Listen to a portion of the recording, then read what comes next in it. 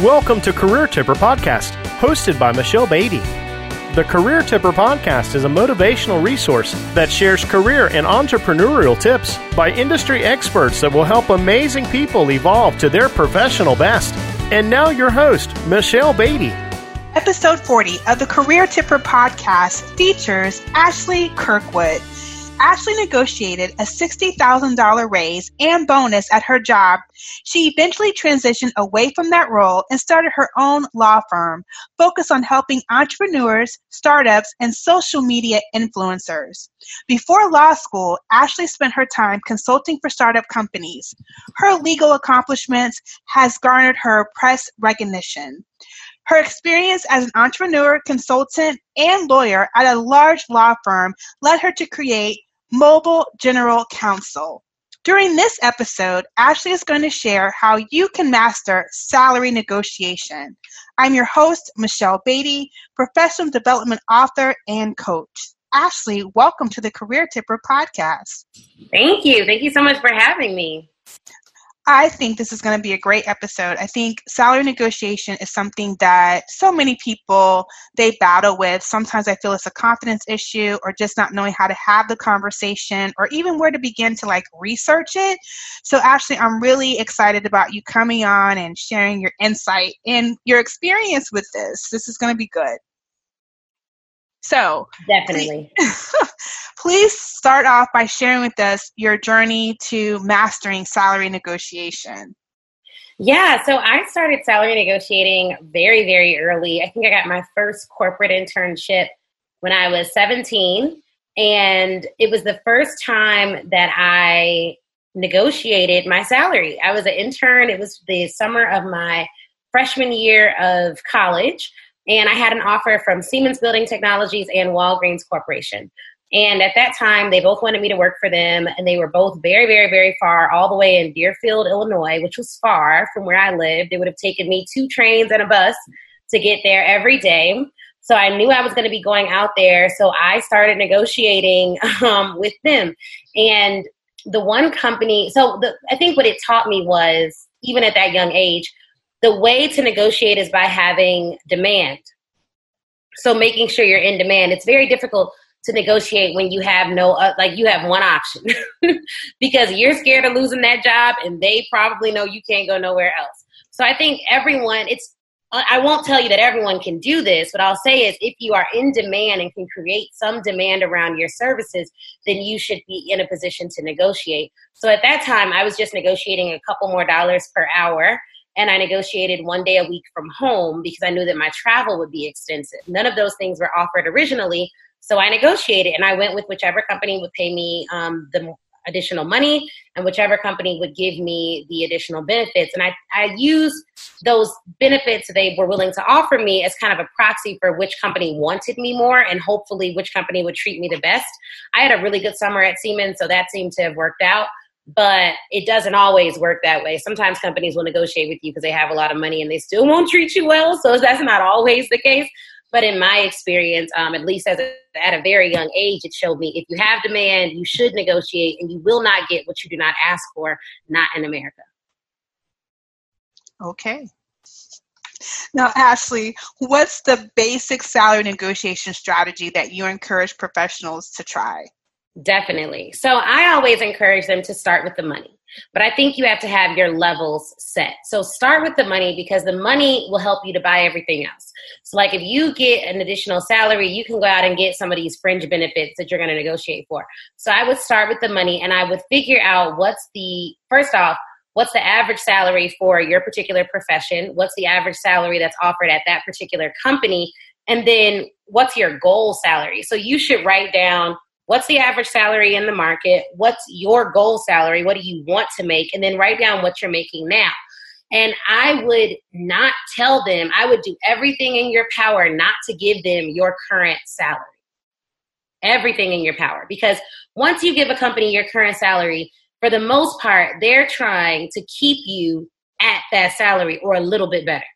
And in some states, I was an employment lawyer. So in some states, it's actually not even legal for them to ask you for your previous salary. There's different rules around what they can and cannot ask you. And your old employer should not be giving out your current salary. your employment information, unless you decide to give it out, should be pretty much confidential.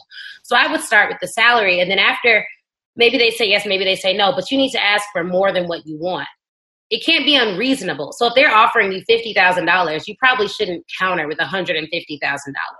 But reasonable to me would be between $30,000 and $40,000. And there are some instances, like with my most recent job, where I said, I'm not talking to you all if you can't start with this number. And if you can't reach that number, then I have nothing more to say to you. Because honestly, at my firm before this one, the benefits were so crazy good that I added up the value of the benefits and recognized that although I wasn't financially at this mark, this is how much I should have. Like if they took all the benefits away and I had to buy them all myself, because I knew my next firm wouldn't have a tenth of the benefits I was getting at my first firm. So I knew that I had to monetize all those benefits, and that's what it came down to. So I was like, look, $235 is my starting point. And if you can't start there, then there's no reason for us to talk. So I'm already happy at my job. But you have to have the ability to walk away. So like this doesn't really work if they're like, oh, well, who cares? Bye. That could really end the conversation. But a reasonable amount, I would say, would be about $30,000 of what they're offering. They shouldn't be ticked off by that. I don't answer those questions about what did you make before. I go all the way around them. Like I was making something comparable to what I'm requesting now. Like there's ways not to answer those questions directly. And quite frankly, you need to do what you can do to protect yourself, because once they find out that you're making less than what you're asking for now, you'll never get ahead. And there's other factors at play here too, because we all know that women and minorities typically don't make as much in the workplace. And a lot of it is because of what we ask for. But the other piece of it is we typically start less. Like our initial offers sometimes are less than other people's. If there's not a set, if the company or the firm or whatever the workplace may be doesn't have a set amount that they offer everyone, then, sometimes you get stiffed on that. But you need to find out whether there is any wiggle room in the salary as well. And that comes from doing your research with people who work there. Typically, those are junior people who work there. You should ask, like, it's okay to ask, like, hey, do you know if it's a flat salary? Do you know if it's a set rate salary that's offered to all people coming in? Or do you know if there's any wiggle room? And most of the time, people will feel comfortable telling you whether there's wiggle room or whether it's flat. They aren't always comfortable telling you what they make, but they may tell you whether or not there's any room to negotiate if they're aware of any room to negotiate. But always, always, always start with the salary. If they say no to the salary, go to the benefits. And that means, can I get an additional 5 vacation days? That would make it a lot easier for me to do this job. Not that I like to take off those days, but I would just love to have those in the event that I need to take some additional time off. And I'm happy to schedule those around the time that works best for the company. If they say no to that, then so start with salary, go to benefits, and look at the package. Figure out whether there's any wiggle room in the package. If they say no to benefits, then that's essentially them saying no to money and no to benefits. Those are the two most important things. So I recommend you start with salaries. That's the most important. Go to benefits. That's the next important. And then after that, you can go to job title. So negotiate what they call you in the position. Like, okay, I understand you all can't do anything about the salary and the benefits at this time, but it looks like right now the position is an associate salesperson. I have over 10 years of experience. Do you mind if my position is called associate sales manager? Is that an option? Because that would really set me up for the future that I want with the company to go into management. Even if my job or duties don't change, I would love to have that title starting out. And that just helps so that when you're looking for your next job, you have a manager title. And it may help you get into a door in areas where it will not otherwise would not have even been seen. So typically, and this varies. Some companies will not even budge on the job title, but you might as well ask while you have the nerve. All of your power comes at the outset of your career. Before they see your numbers, before they see whether you kill it or whether you bomb, before they have any data to go against you, you know at this point they want you to work there. This is going to be your best chance to negotiate. If they say no to that, then I would go to negotiating the negotiation in the future. So then you say, look, I understand at the time right now, you all are not ready or willing to negotiate. Would you mind if we revisited this conversation at the end of a 6-month period so I can show you how I've added value to the company? Can we reopen the negotiations in 6 months? What that does is it gives you a way back in the negotiation door, because once you get into a company, you lose your power. Just being honest, you lose your power, you lose your nerve. And depending on how it goes the first 6 months, you lose your leverage. Because when you're the fresh, new, shiny person coming into the door, they love you. They're like, this is our superstar. She's a rock star. She's killing it. She's crushing it. We love everything about her. We love her dirty bath water. But after about 6 months, maybe you were late. Every now and then it happens. Maybe you didn't have a rock star month. If I used to be in inside sales, maybe you don't have a good month. That kills your credibility in sales if you don't have a good sales month. Or maybe you're in a profession like law where it's 100% subjective and they can pretty much say you're a rock star or you suck. It's all based on how they feel. And if you're in one of those subjective professions, you're not in an income generating role within the company. Your power and your reviews are really based on subjective metrics, which is dangerous for a lot of different reasons. So you just want to make sure at the outset you reopen the opportunity for you to negotiate after 6 months. And then typically what that does is because you've given yourself a shorter runway to crush it, you're going to kill it. You're going to go and do exactly what you want to do because you want to have ammo for that job negotiation in 6 months. And if that happens, you need to make sure within those 6 months, every client email you get that's good, all the great feedback you get, you print it, put it in a folder, and you bring all of that with you to your next negotiation. Like since I've been here in 6 months, 10 clients have said that I've done good. My managers made me employee of the month 3 times. I'm on track to do X by the end of the year. I would love to talk more about what we discussed earlier. Is there a way for me to get, and then you do it again. But this time, if you're doing a renegotiation, I would focus on salary because your benefits, it's very difficult for your benefits to change mid-year administratively. Like that just may not be able to happen. You get into enrollment periods and all that other type of stuff. So you want to make sure that you're setting yourself up for success. Vacation days, maybe. Job title is also tough because once you started a certain job title and other employees know you under that title, managers have to answer questions as to why now all of a sudden your job title's changed. But salary is something that can be discreetly changed. It doesn't require explanation. You come in on Monday making $65,000. On Tuesday, you make $85,000 and your cubby mate is no more the wiser. So I would stick with salary when you're renegotiating. But those are the steps that I recommend. 1, start with salary. 2, go to benefits. 3, go to job title. And if all else fails, the nuclear option is like reopen that door to negotiate in the future while you still have some nerve. Indeed. You got to build up the nerve. Yeah, definitely. What are a few reality factors that professionals should consider when preparing for salary talks? Definitely. So one of the reality factors they should consider is the person you're talking to don't even make the money that you're asking for. So 1, I like to have salary negotiations with the decision maker. I don't like talking to whoever's in HR about it because quite frankly, you don't know what they're making. And sometimes that gets in the way of the negotiation. 2, they don't have a power over that. They can't say yes. And so what if you can gauge, and this depends on who shepherded you in the process. So your best bet is to go to a company. 1, if you're recruited to a company, this changes the game. And in most instances in my life and personal experience, I've been recruited to companies. But if you're going in and you just have applied blind, you want to find an advocate, someone who you connected with through the interview process, and you want to appeal to them and say, hey, I love this company. This is definitely the place for me, I've done some accounting on my end, and there are just a couple of things with the offer that would make this easier. Who could okay this for me? Do you know? Like you want to be very inquisitive, very soft, very airy, very like, I really don't know, especially if you are a woman or a minority. And the reason for that is studies show that when women salary negotiate, it is seen as aggressive. And so regardless of whether it is, of course, I don't think it is. I think that's a complete joke, right? If it were up to me as a woman, I would go in and be like, this is what it takes because I'm badass at this. You know what I mean? Like that would be like the thing, but you can't do that. You cannot do that. If it were up to me, that'd be like the way you'd go, rah, rah, rah.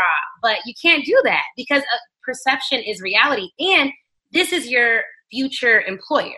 So you don't want to come off as a diva.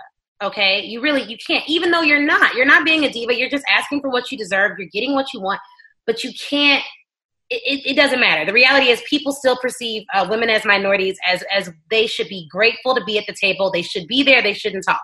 But if you're going to start talking, the way you deal with that is you find an advocate or an ally at the company, someone who aligns with your vision for yourself, or they align with your vision. You just connect with them. And this is going to, because you don't have much time. This is just an interview process. So that's going to have to be, you're going to have to be aware of the energy that you put off and that they are putting off, and say, okay, I think I connected with Katie. Let me go to her for advice. You don't go to Katie and ask for the money. You go to Katie for advice. And you say, hey, Katie, this is really awkward. That's how you can start, because it shows them that you're humble, you're nice, and whatever. This is what people need to hear for whatever reason. I completely disagree with this, but this is what I've seen work. This is really awkward, Katie. I looked over everything, did some accounting on my end, and it just looks like there's going to be some monetary things that I need in order to make this offer work for me and my family. And I'm really looking forward to accepting it.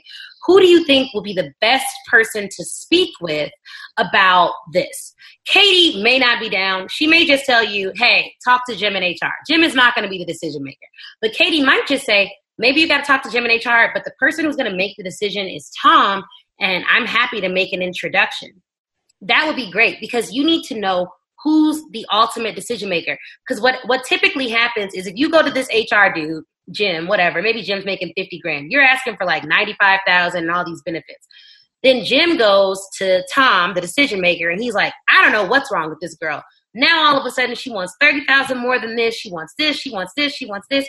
Now, the easiest way to have this conversation, and this is why options matter so much, is to say, hey, I would love to accept this offer, but I have another offer on the table. So in order to accept this offer, I would need the following, just so I don't lose anything on the deal. Now, everyone understands that, because everyone gets that although we all love our jobs, we all work for money. If we were independently wealthy, who knows what we'd be doing? I know I probably wouldn't be chasing down clients. Like, I'd be somewhere on a beach helping children. You know what I mean?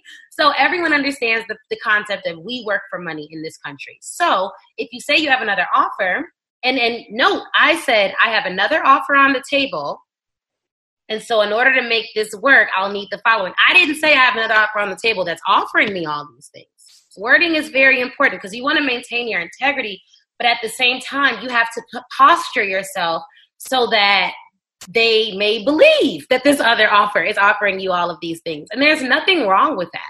And to be fair, I don't know if you all have watched Law and Order, but when they bring in a witness on Law and Order, they tell that man everything under the sun to get him to confess to the real crime, don't they? That's kind of how salary negotiation is, except unlike the cops on Law and Order, I don't recommend explicitly lying, but I do recommend a little bit of posturing. So you need to actually have another offer, because if you don't, and they call your bluff and they're like, well, go to the other company, what are you going to do? You know? So you have to save face a little bit. Some of it's posturing. You want to make sure you have another offer. You want to make sure you actually have something else on the table. But you also need to negotiate, especially women and minorities, because of what the studies show perception of those groups' negotiation tactics are. You want to make sure that you're pivoting in a way that's like, okay, I'm not saying I deserve all these things, although you probably do, but these are the things that I need to make myself more comfortable. Because the reality is people hate talking about money, which is why your friends don't tell each other their salaries. But we should be talking about money, because the only way you're going to feel really comfortable negotiating is if you know for a fact that other people have gotten this. Like, I knew I negotiated a $60,000 raise. I was told another woman had gotten $100,000. She was more senior than me, but had I known that beforehand, I would have went for the 100. But without knowing, because knowledge gives you confidence. That's where your confidence comes from. It comes from knowledge. It doesn't just come from like the air. When you see confident people, now there are some exceptions here, obviously. I am the most confident when I know what I'm talking about. There are other ways to build confidence, like self-esteem, inner work, all that stuff. But the quickest way to do it is to know what you're talking about. So if you know the numbers, if you've done your research, you know other people have gotten this salary negotiation, you're not going to feel this raise that you're asking for. You're not going to feel as burdened by it or as insecure about it, because you know other people have gotten it. But never say that you know other people have gotten their raise. That is the quickest way to get shut down. I know someone who did that. That is an awful tactic. Because remember, you want to come off humble, knowledgeable, willing to work, ready to work. You don't want to come off like an entitled millennial or like, a diva or every company wants me, so you better bow down. Like you do not want to come off like any of that. They could literally snatch your offer for that. So don't say like, I know other people have gotten this, because you shouldn't, that's not going to work. No, it is not going to work. That's not going to work at all. No. So please share a few approaches to take when it is and when it isn't an ideal time to request a salary hike. Yeah, so I would say if you've been there, so if you haven't negotiated at the outset to renegotiate your salary in 6 months, then I would wait a full year at least, right? Because 6 months is a short runway. But if you've already negotiated that, and the way you would do that is like, look, I'm going to take a little bit of a cut in coming here. So would it be okay to open this discussion back up in 6 months? But you have to kind of position it like that. Again, this is all about framing. You want them to perceive you as like being reasonable. Maybe you do take a cut and take one for the team. And if they say no to everything, no, we can't renegotiate, no, we can't do this, no, we can't do this, but you need the job, then you still don't want to leave with your tail in between your legs. You want to say something like, you know what? I understand the company isn't financially in a position to do this right now, but I believe so much in the mission that I'm going to give it my all, and then we're going to have this discussion again in a year. Like, you want to make sure that you're always positioning yourself to win in the future, and they have to know that this conversation will come up again. But the ideal time would be at the outset of your employment, before you start, and then again at the end of a really strong year. If you have a horrible year, you can't just go in and say, hey, I need more money, because once you get in the company, you have to add value to the company in order to request additional benefits. Now, you don't have to. Some people do it without doing that, but the strongest position you can be in is at the end of a really strong year. And if you can, get recognized on some publications, like really build your brand while you're at this company. Get on a 20 in the 20s list or a 30 under 30s list. I did that for Cranes, and that was really helpful to build my professional brand, because it's very difficult for them to say you suck when you've already been recognized for doing great things. And honestly, what happens with a lot of people, especially women, is we don't toot our own horn. Fine. If you don't want to toot your own horn, that's fine. That's on you. So you need to privately toot it to some publications and apply to get in some magazines and some awards so they can toot it for you. And then instead of you saying, I'm so great, you're saying, hey, I'm super honored to be in this publication. I just wanted to share it with my networks, and you send it out company-wide. Or you talk to your company's PR department and say, hey, where have employees been placed in the past? I would love to get on some of those publications myself and build up the company's reputation. Notice the company's reputation, but really it's your reputation. But you say the company's reputation. Like, you need to be using your job to build yourself up, because you and the company may or may not be married forever, but you will always have that brand. So they need to give you something. But the worst time would be at the end of a really poor year. A really bad year, you just didn't do good, or you were just put on like some performance improvement plan. Like, those are the worst times to bring up salary negotiation. Like, if you don't know whether you're going to get fired or whether they're going to say no, like, you should just, if you are having a bad time there, then that's not going to be the way you salary negotiate. Now, if your whole time at the company just sucks, like it just didn't go well, you can salary negotiate, but it probably has to be with another company. And then you can use that and say, hey, I have this offer to go somewhere else. I would love to stay within the company, but I need to be in another department. Because maybe the answer isn't moving companies. Maybe the answer is just switching departments. And so you can network internally to do that. And then when you switch departments, you have the salary negotiation talk. But it's really challenging to have that talk when things aren't going well or when you feel uncomfortable at the company. And that's a real feeling. You're not alone. Like, people feel bad at work all the time, or you have a manager that's out for you. Like, that happens. That's a real thing. I know people like to act like it's always us, or you need to look within. Sometimes you need to look outside of yourself. Sometimes it really isn't you. And it really is, you have a horrible manager. And in that case, you definitely do not want to talk to them about salary negotiation, because you don't know how they're going to spin it. And you want to be in control of the narrative as much as possible through this process, which is why it's important to know who is the decision maker. That's going to be the person you'd want to talk to if you can do it without completely obliterating the chain of command. Thank you. That's like a lot of wisdom in that, because discernment of when to speak and when not to is like totally key. Yeah.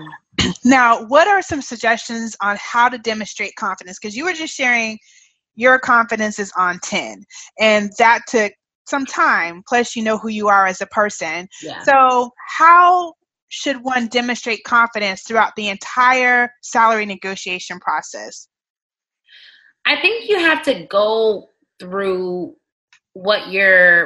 it's tough because they already know what you're bringing to the table. So the way that I think the easiest way to have confidence through the process isn't going to be like, well, I graduated from this school with these grades, because they already know all that. It's going to have to be like, look, I am looking forward to contributing all of my professional resources to this company. In order to do that and not feel like I'm losing on something because of this other offer, I would need the following. Please let me know if the company can accommodate these requests. So it's going to have to come from external things. Like, I need this because I have another offer, or I need this because, I was looking at my finances, and in comparison to the job that I currently have or my last position, I just don't want to be losing benefits on the deal. Honestly, that's the best way to demonstrate confidence, will be showing them you have something else. Because for whatever reason, there's a reason why during the whole, if you think about it in collegiate terms, during the whole interview process, there's some people with 10 job offers and some people with none. It's literally because if in the interview I would tell a law firm or a company, I have another offer, I'm just interested in figuring out, whether or not we can move forward here. Then they're like, oh, she has another offer. Let me give her another offer. I don't know why. It's like, it's very petty, really, because they're not so much concerned with, am I the right fit for them? It's like, oh, she's the right fit for somewhere else, but she must be the right fit for us. And I think that demonstrates a silent confidence. They're like, oh, there must be something to this chick if she has all these offers. So the best way would be to get another offer. If you cannot get another offer, then the best way would be to point to what you have previously received. So it's like, I just want to make sure that this offer is in line with my professional goals, and I'm able to financially afford it. My family and I are able to financially afford this offer. Because sometimes, depending on where you live, like if you're in New York, a $70,000 offer would be great in Kansas, but in New York, that may mean you literally can't afford it. And so there's nothing wrong with saying that, and you just want to watch your tone with it. Like, you can't be like, I can't even afford this. Y'all offering me $70,000. Like, it can't be that. It has to be more so like, I've run the numbers. I'm super excited about working here. I just want to make sure I'm in a position to afford my obligations while doing my best job at work. And everyone knows you can't do your best job at work if you're wondering whether your lights are going to be on or not at night. Like, that's a reasonable request. So you just have to know what's going on. So I think you demonstrate confidence there. But then too, you need to do some affirmations before you have this talk. Like, I am worth it. This job does not define me. If they don't value me, then I don't know. Like, I want to work somewhere that values me. I think in this day and age, especially with millennials entering the workplace, it's kind of shaken up the atmosphere in some sense, because people are now saying that we don't think money is everything. It is a great thing, but it's not everything. There's not a cost to my peace. There's not a cost to my happiness. There's not a cost to any of that. Like, you can't buy it off me. So do you really want to work somewhere that devalues you or that won't pay you enough money to keep your lights on? Probably not. I can't make that decision for you though, because I'm not going to pay your light bill. So like, that's a personal choice. But I do think affirmations really, really, really work. And I will say this, I am a confident person, but I work on it every day. Like, I choose to be confident every single day, because I've been in workspaces where they do not value me and where they are disrespectful towards me. And if I allow external factors and things to determine my worth, then I will literally see myself as worthless. I can't give that much power to someone else. And there are times where I don't feel confident, but I work through those times and choose to show up confidently anyways, even when I don't feel it. So people should know that about confident people. It's not like people wake up and they're like, yeah, I'm the crap. I already know this. It's like, you choose that versus giving in to like the internal thoughts that are saying you're not good enough or you're not worth it, so no one's going to pay you that. So you have to work on that internally, but externally, look at the numbers, have your data, do your research, talk to as many employees as you can at the company. Junior employees, I think, are more open. And then go from there. I love that. Thanks so much for sharing that. Now, earlier you touched upon a few no-nos when it comes to salary negotiation. Do you have any more that we need to consider the listeners? Yes. So one of the no-nos would be, you don't want to it's one of those things like say less, you know what I mean? Like, you don't need to tell them, I looked on salary.com and saw this, or I looked on Glassdoor and saw that. You don't want to say that. You don't need to tell them which employees you talk to get this information. You don't need to reveal your sources. You really don't. I don't think that helps at all, because you don't want to get anyone else in trouble. You want to say only what you need to say to get the conversation going. And because it's a difficult conversation, I recommend you have it over the phone, not in person if you can avoid it, or over email, because it gives you more control of the narrative. And I recommend, if it's over the phone, that you write out your initial script, so that you literally read it off of your computer screen, or you read it off of a piece of paper. That way you don't lose your nerve and start stumbling, because it is a really uncomfortable conversation to talk about money unless you're used to it. Like me being in sales, I literally got hung up on hundreds of times a day because I was doing like inside sales, cold calling.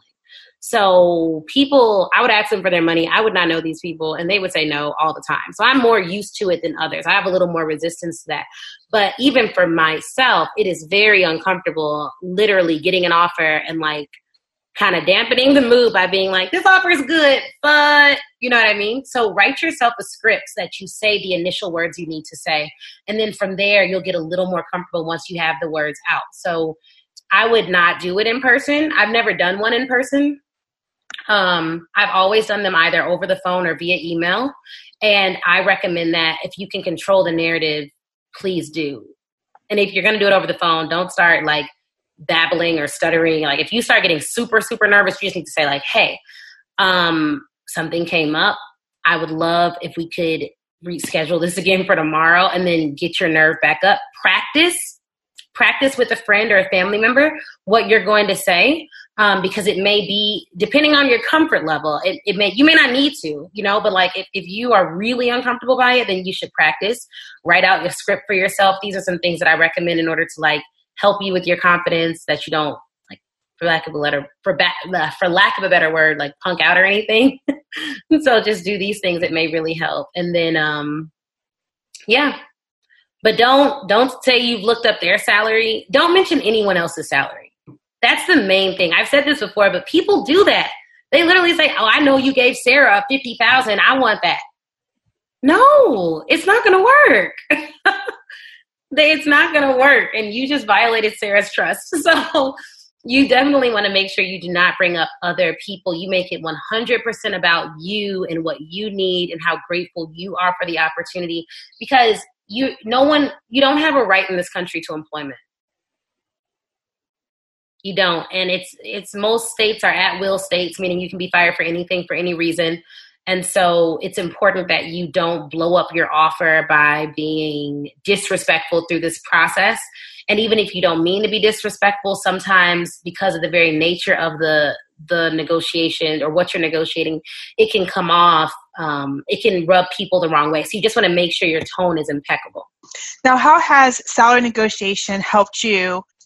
Yeah, so I think for me, it was helpful because, one, it helps you to know what you're worth in the market, because as an entrepreneur, you have to charge for your services. And someone has always charged for my legal services. It just hasn't been me. Like I haven't been getting the bills and the invoices. And so with that, it was like, okay, great. This is what I made. I need to figure out how can I replace this income. And I know what I was being paid every single hour that I worked. So it helped me to calculate my hourly rate. And then two, it put us in a position, when you make more, you save more. Well, not always. Because I made more, I put more away in my 401k. I was able to give more money. I tithed to my church. So like I was able to give more to my church, which is all good, because now that I'm rebuilding, I'm not able to give nearly as much to the organizations and things that I've loved to give to in the past. At least not at this stage, maybe after my first year.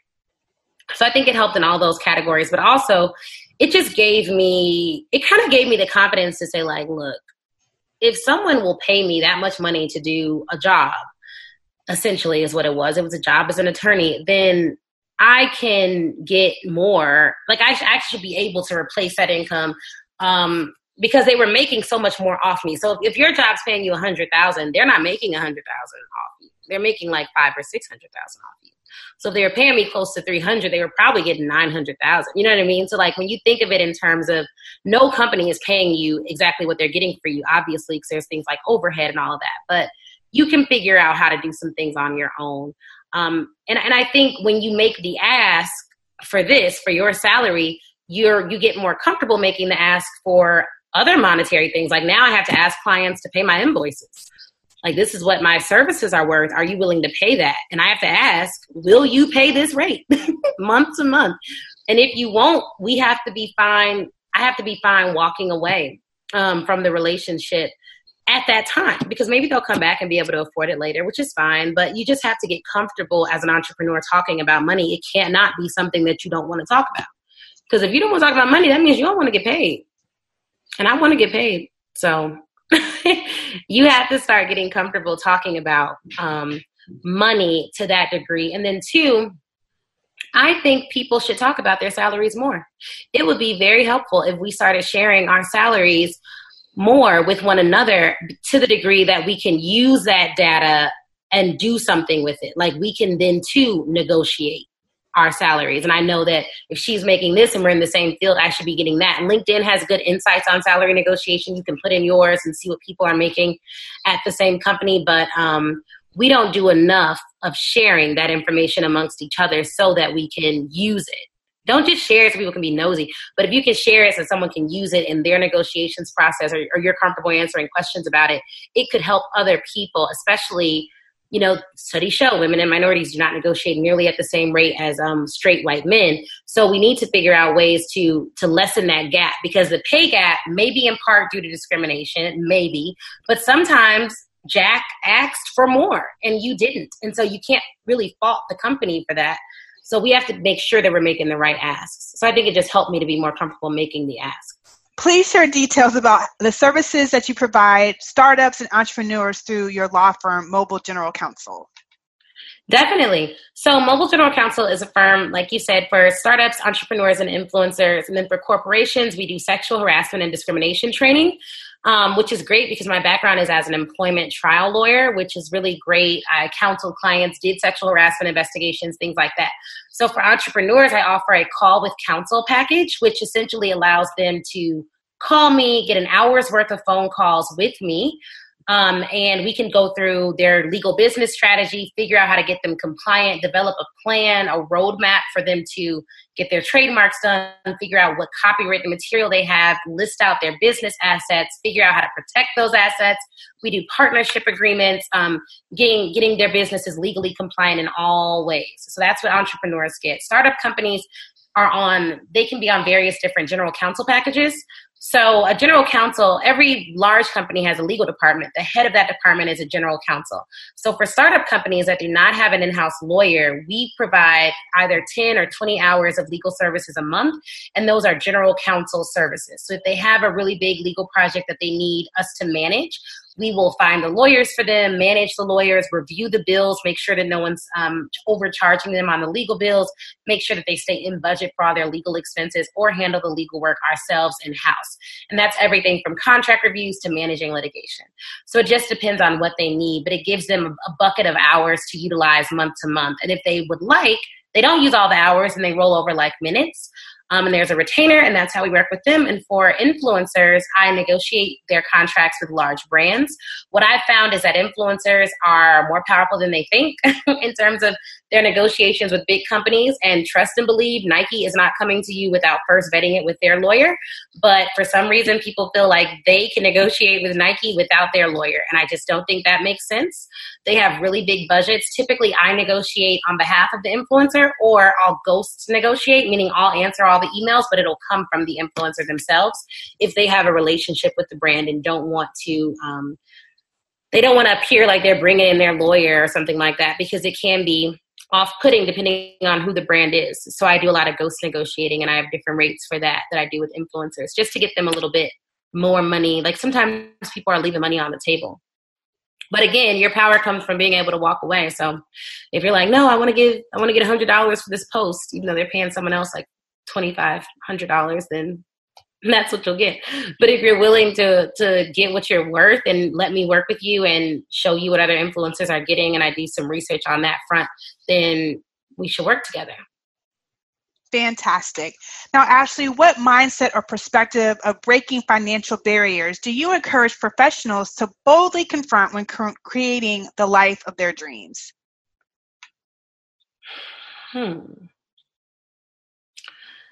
I think we have to approach things from a mindset of wealth versus a mindset of lack. I think we evaluate opportunities sometimes from what we don't have. It's like, I can't do this because I don't have this.